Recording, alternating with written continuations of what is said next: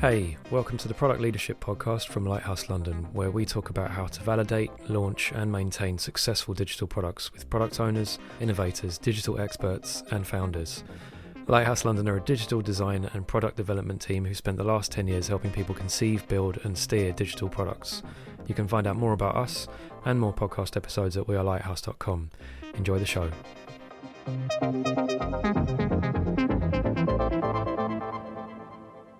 Hey everybody, welcome back. As you can probably hear, you've got a different host this week, or this edition of the podcast. It's Alice. I head up marketing here, and I've stepped in to talk to Russ, who is our... Woo! Woo! Right, that's the crowd clapping for our new host. Woo! Oh, I thought it was for Russ. Anyway, Russ is our design director, head of design. What do you call yourself, Russ? It doesn't matter as long as your inflection goes higher and higher as you say the title. That's how you know if you want me. I go by design director now. Very or fancy. maybe design director is the official term. Very fancy stuff. So Russ is our design boss. He's been on the podcast a bit before, and he's chatted about side projects before as well. Back in 2015. He loves them, does loads of them. Yeah, I'm not spinning any of those plates anymore, which is probably good for my mental health.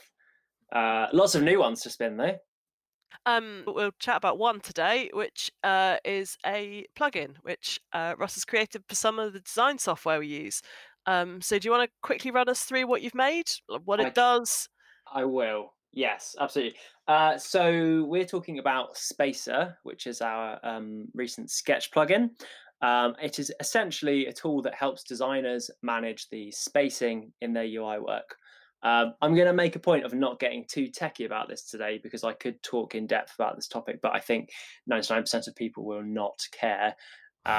So I think that's about as loose an overview I'll give. It helps you manage spacing in user interface design. Nice. I mean, obviously, a podcast where we just tell you we've made something would be pretty dull. So I thought we would chat about some of the lessons we've learned with Spacer, talk about the steps around bringing a kind of micro product to market, obviously without a budget, and getting people using it. So I suppose the first question would be, how do you start out testing whether people want something like this? Yeah, so I guess the thing to note here is this is one of the cases of us scratching our own itch. So we have like an issue in UI design for something that bugs us, something we think could be improved, and we tend to try and build something to help ourselves with that, and then go looking elsewhere to see if it interests anyone else. The very first time I showed some progress on Spacer to the public was I essentially faked that I had built the plugin, when actually I was doing some clever things with symbols and video editing. And I posted that into a few Slack channels for some design communities just to see if people were interested and like shared the problem. That was going to be my first question. You know, is there any way to make an MVP with a plugin? And there sort of is. It's a bit of a Wizard of Oz, isn't it?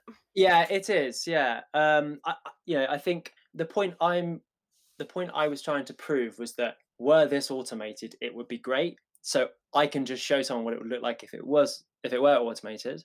And if people are interested in that, then I know I should probably go and build it. So yeah, I think it's a bit blunt, but like lying to people will help you in the early stages.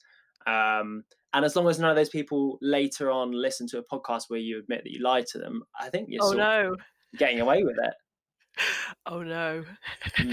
I know who I will and won't share this podcast with. So nice. Like, I suppose the next question was, did you learn anything you didn't really expect from that? Was it quite straightforward, or were your findings quite interesting?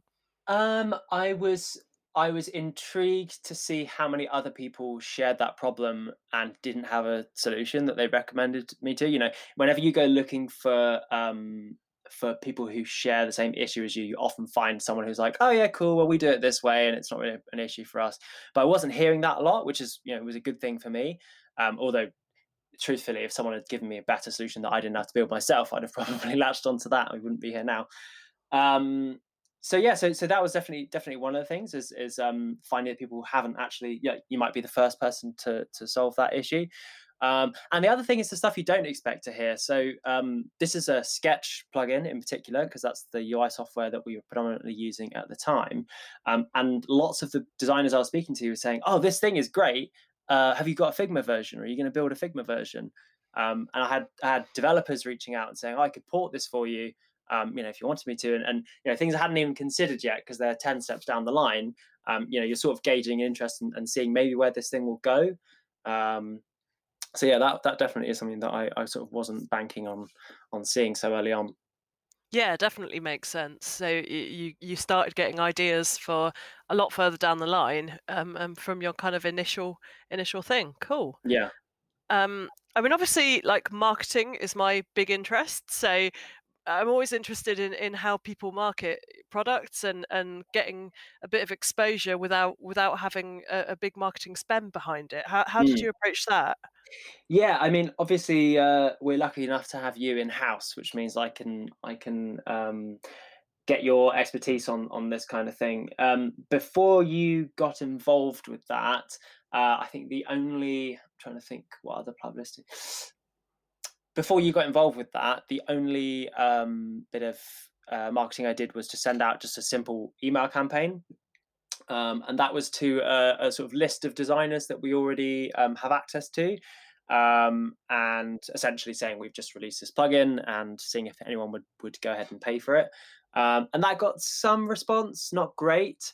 And that was a little bit demoralizing, but the most important thing that came out of that is that like people went in and paid for it, and that's that first indication that you're onto a winner here.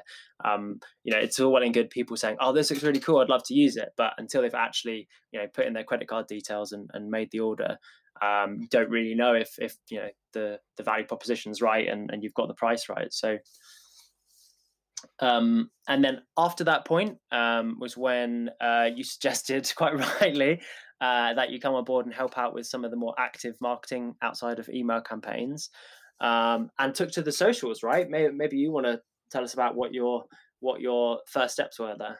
Yeah, I mean, I was thinking as well about getting it listed on Product Hunt and things like that, which seem to be quite helpful. But it's surprising how much traction making a Twitter account for a plugin like this can make, and Mm, essentially sort of. Looking around the hashtags to do with Sketch, and I mean, designers are by and large tweeters. yeah. We're tweeters, and seeing how people were trying to solve these problems and just trying to chat to people, Mm, and say, is this something you want? Do you want to, this looks good, doesn't it? Hey, mhm. Sketch. I think we were very lucky to be in Sketch's 10 years of Sketch newsletter as one Yeah. of the featured plugins, which I think is something that came off the back of just a bit of hashtag usage. So I think I wouldn't overlook being able to get that initial traction and get people spending their money from something as simple as just just retweeting everything that Sketch does, and and seeing who's really into their plugins.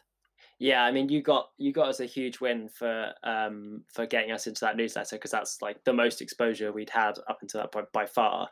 So is that process quite manual then? Like, are you just sort of sitting down and thinking about what kinds of accounts that you're going to be targeting, or people who follow this account are people that I will tweet at? How does that process come together? Yeah, I mean, there probably are a lot of ways to automate this kind of stuff, but I feel that it becomes a bit impersonal then. Mm, There are probably ways that you can kind of scour various hashtags, and it feels a bit robotic, but yeah. it's about making a bit of a connection with these people who would be users, looking at various accounts, kind of Sketch fan accounts, places where people can show off what they're making, what they're working on, and just kind of crashing people's conversations, if anything. Barging in as a plugin. I was just going to say you're absolutely right. That there is a massive difference between when like a brand turns up and you can tell that it's robotic. Like you don't, that almost seems like an intrusion. But when someone's actually sort of responding to a conversation you're having, it's such a different experience for that person. Yeah, I mean, I'm quite skeptical about social media automations because I've just seen too many things that have missed the mark. You know, I think anything related to your interaction with the public or people you would like to be users, or um, people aren't stupid. They know when a conversation isn't natural, and I Mm. think a brand trying to barge in with something that's a bit copy and paste feels cringy. I say like something I'm really curious about with this, and that is probably quite interesting to our audience is what's good? What's good about making plugins? What's good about solving our own problems? You know, what would other agencies get from doing something like Mm. this, or any businesses listening thinking, hey, I wanna make a bit of tech that solves a problem. Yeah, I mean, I think it's probably the easiest thing to validate to the person who's going to sign off on the cost of it. You know, if you're saying quite clearly, this will allow us to work faster and work better, in the same way that you might pitch, oh, there's a external product or something else, some other service that I found that I want to use, and here's how it's going to help me in my job. That's quite an easy sell to a line manager or something to get budget signed off. But the difference being here is that like you own that thing. So if you can then shift what you're using internally to what other people might take interest in it, there's so much more potential there. Like there's so much more to be gained by building something yourself. Also, like very important to say, you also have way more of the risk because you then need to maintain that thing yourself. No one's going to do that for you for free forever. And the product will have to change and shift if you want to grow it and get more people buying it, and it may become something that actually doesn't solve your initial problem that well anymore. That's something that's I've seen quite early on now, is that the kinds of requests I'm getting for changes people would like to see with Spacer aren't really that in line with what you would call your product vision for it. So you do diminish control of it a bit when it goes from something we just use internally to something that we built internally and now we sell to our peers. Hey, it's Alice from Lighthouse here. We really enjoy working with companies who are disrupting their industries. Our idea to launch process helps them bring new ideas to market quickly and efficiently. We bring a ready-built expert team and proven frameworks that help take ideas from concept through to MVP and beyond. If you want to get disruptive with us, find out more at wearelighthouse.com/idea. What kinds of requests are you getting for it? So where these come from is maybe an important thing as well. So after about a week or so of releasing the plugin, I put together a really quick public roadmap because I wanted to show, I've got all these great ideas that would be difficult to build or fun to build, or just some direction that the product might go in. But there's no place to share those, right? You don't send someone the product they've just bought and then send them 10 ideas for things you might do in the future. But if you give them a link with the next update and say, hey, by the way, have a look at our roadmap and get in touch if there's anything that interests you, it's like a really quick way of getting people thinking about what else they might want to do with your tool. So on the back of that, you find that you get your sort of enthusiastic early adopters who see something on your roadmap and they're like, oh, that is absolutely great. Or have you thought about doing this as a feature? And that suddenly I'm getting inspired about my product from other people who are using it kind of for free. So that's really powerful. Even as a sort of side note, some people misinterpret what you've written on your roadmap, and they contextualize it in what they think you mean by that. Which is another fun way of getting people's ideas about something that you sort of don't really expect to get. Cool, that definitely makes sense. I mean, do you can you, I don't really know where I'm going with this, but is opening that roadmap up to the public kind of always a good thing? Obviously these people are your users, but say we were building an internal tool, are there any sort of downsides to that degree of transparency? Does it become a bit of a kind of who shouts loudest game? Yeah, I know what you mean. Personally, I've always seen that the earlier you can share something, whether it exists or not, you are more likely to collect something really valuable from people who see it. Um, there is there are arguments to be made about people building products in competitive spaces where it's do or die. Product A versus product B, and if they knew what we had on our roadmap next, they'd try and pip us to the post, that kind of thing. So there's definitely use cases where you just keep hush about things, but do you need to keep absolutely everything that you're about to build completely secret? Probably not. Like, it's probably one feature in 10 that actually you want to keep on the sly. But the rest of it, like, it's valuable to show people that we have a plan to improve this thing. So you're not just buying what we've built up until now, but you're also purchasing like what we plan to do over the next year. And I think that that gives people confidence in what you're doing. For sure, definitely. It shows that there's going to be a progression of the product, and that people can contribute to that. Yeah. Definitely makes sense. Even it's probably worth saying, and I guess it's specific to the area of product we're building in, but open source plugins for software like this like often die after a few updates of that UI software. Like, something goes incompatible, the developer hasn't made a lot of money off of it, or has made nothing off of it, and has no motivation to build anything more. So just showing people that you're not, your plan isn't to just disappear like everyone else, it shows you believe in yourself a little bit more. That would be super frustrating as well, for a plugin that you use to just die. So we constantly find it, and that's one of the reasons that we worked on Spacer in particular, was that we used to use this really nippy sketch plugin that did sort of half of the clever things we wanted to do, and that became outdated, really sluggish, with new sketch versions basically unusable. So it was one of the reasons that got us to to actually act on this ourselves. Was that we had a new need for it, because it just the existing solution had run dry. And I think that's quite common, isn't it, in terms of people building their own solutions? It tends to be because they've had some kind of workaround that's become less workable. I mean, I'd say it's probably quite unusual for someone to just wake up one day and say, "Hey, I want to completely solve my own problem." Like, we do tend to all go out, looking for something first, don't we?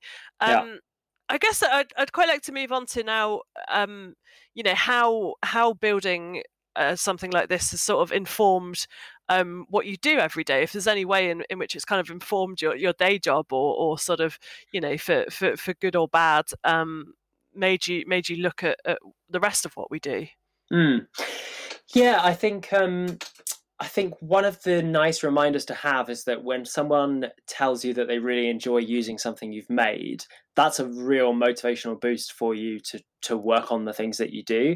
And sometimes we're a bit distant from that, and sometimes there isn't an avenue to that. We're an agency, so we work through product teams and their own management, and sometimes that stuff is lost. So it's kind of a reminder in your process to find ways to collect feedback.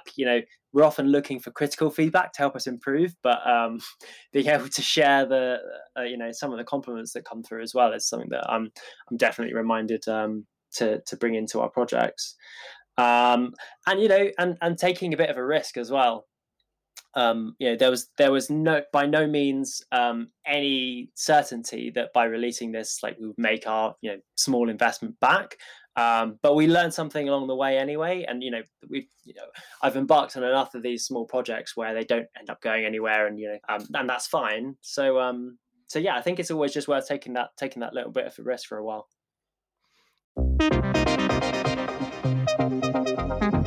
Hey, it's Alice from Lighthouse here. Have you got a product that has users, revenue and traction but is let down by its looks? Our product makeover breathes new life into digital products that are in need of some UX and UI expertise. Talk to us about how our user-focused approach can turn your product around and take it from good to great. Find out more at wearelighthouse.com/makeover.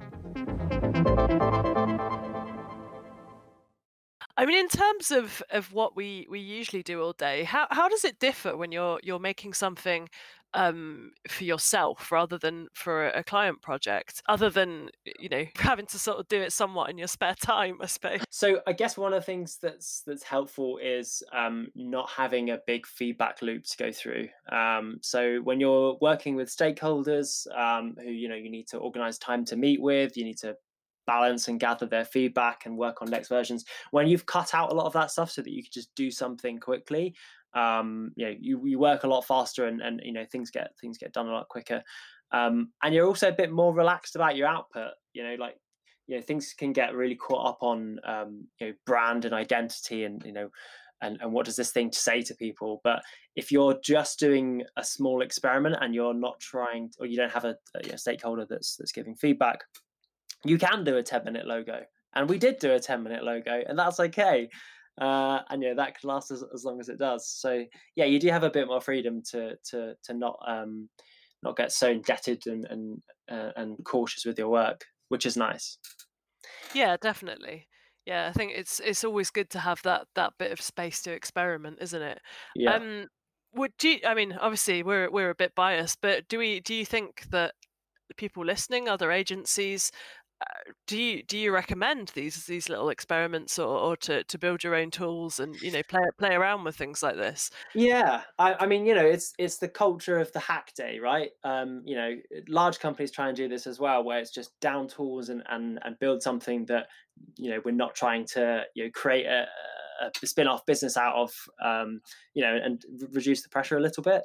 So yeah, I think that's facilitated in places, and that kind of work easily falls by the wayside when you're busy.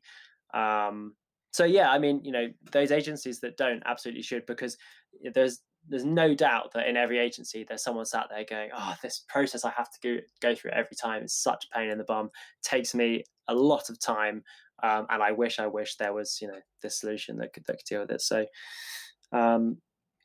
so yeah, the other side of that is that I'm in a slightly easier position, in that I can I'm closer to making the decisions on whether we invest in this kind of thing. But having a space so that your team members and people who work in your team are able to suggest, like, oh, it'd be really interesting if we built something like this, will encourage that kind of innovation, to throw in buzzwords. You Yeah, made I mean it this long without saying innovation. Innovation. Gotta get enough keywords in. Yeah, I mean that was the next thing I was going to ask, really. Like, what would be kind of fairly sort of succinctly, what would a kind of framework for finding out a bit about this type of problem? Finding out what your design team are up against, or what you could make that would make people's lives a bit easier. Yeah. How did you go about sort of gathering that information? So agencies are very used to, hosting retrospectives around the projects that they've just completed, and learning from them. So, what went well, what we should continue with, what we should never do again.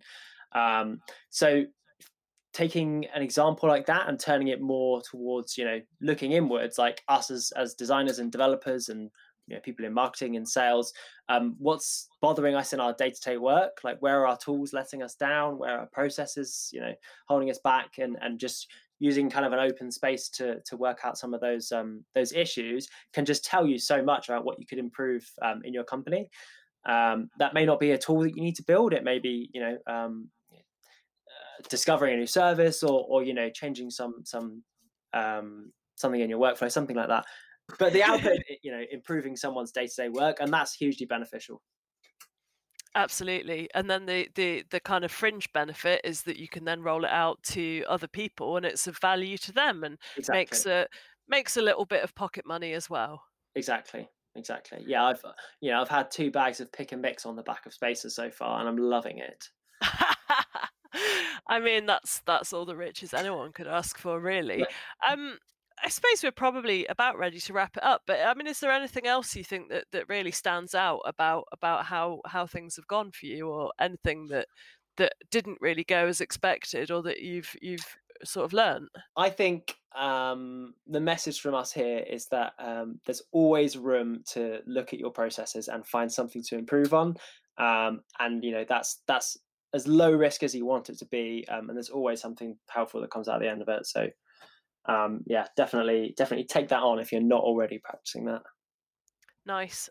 I suppose the final thing is where do we get Spacer from? If we want to give a nice little gift to the designers in our lives or solve our own problems, where should we go looking for this? Great question, Alice. I actually was going to say, like, just Google Spacer plugin so we don't have to read out a domain, but you really don't find Spacer plugin through Google's. So you can take a look at our Gumroad page, which you can find at gum.co/spacer. And we have a discount code running at the moment. If you type in the keyword... Yeah, podcast 20. Okay. And if you check out before the end of the year using discount code podcast20, you will get 20% off because you're our best friends. Nice. Good stuff. Nice speaking to you, Russ. Hopefully we will be allowed back on the podcast if listener numbers tally up with Tom's performance. This is a takeover, Alice. What are you talking about? They're going to be asking us if they're allowed back on. It's all ours now. Lovely. Good It was stuff. great to talk to you. Thank you, Alice. Cheers, Russ. See you later. Bye.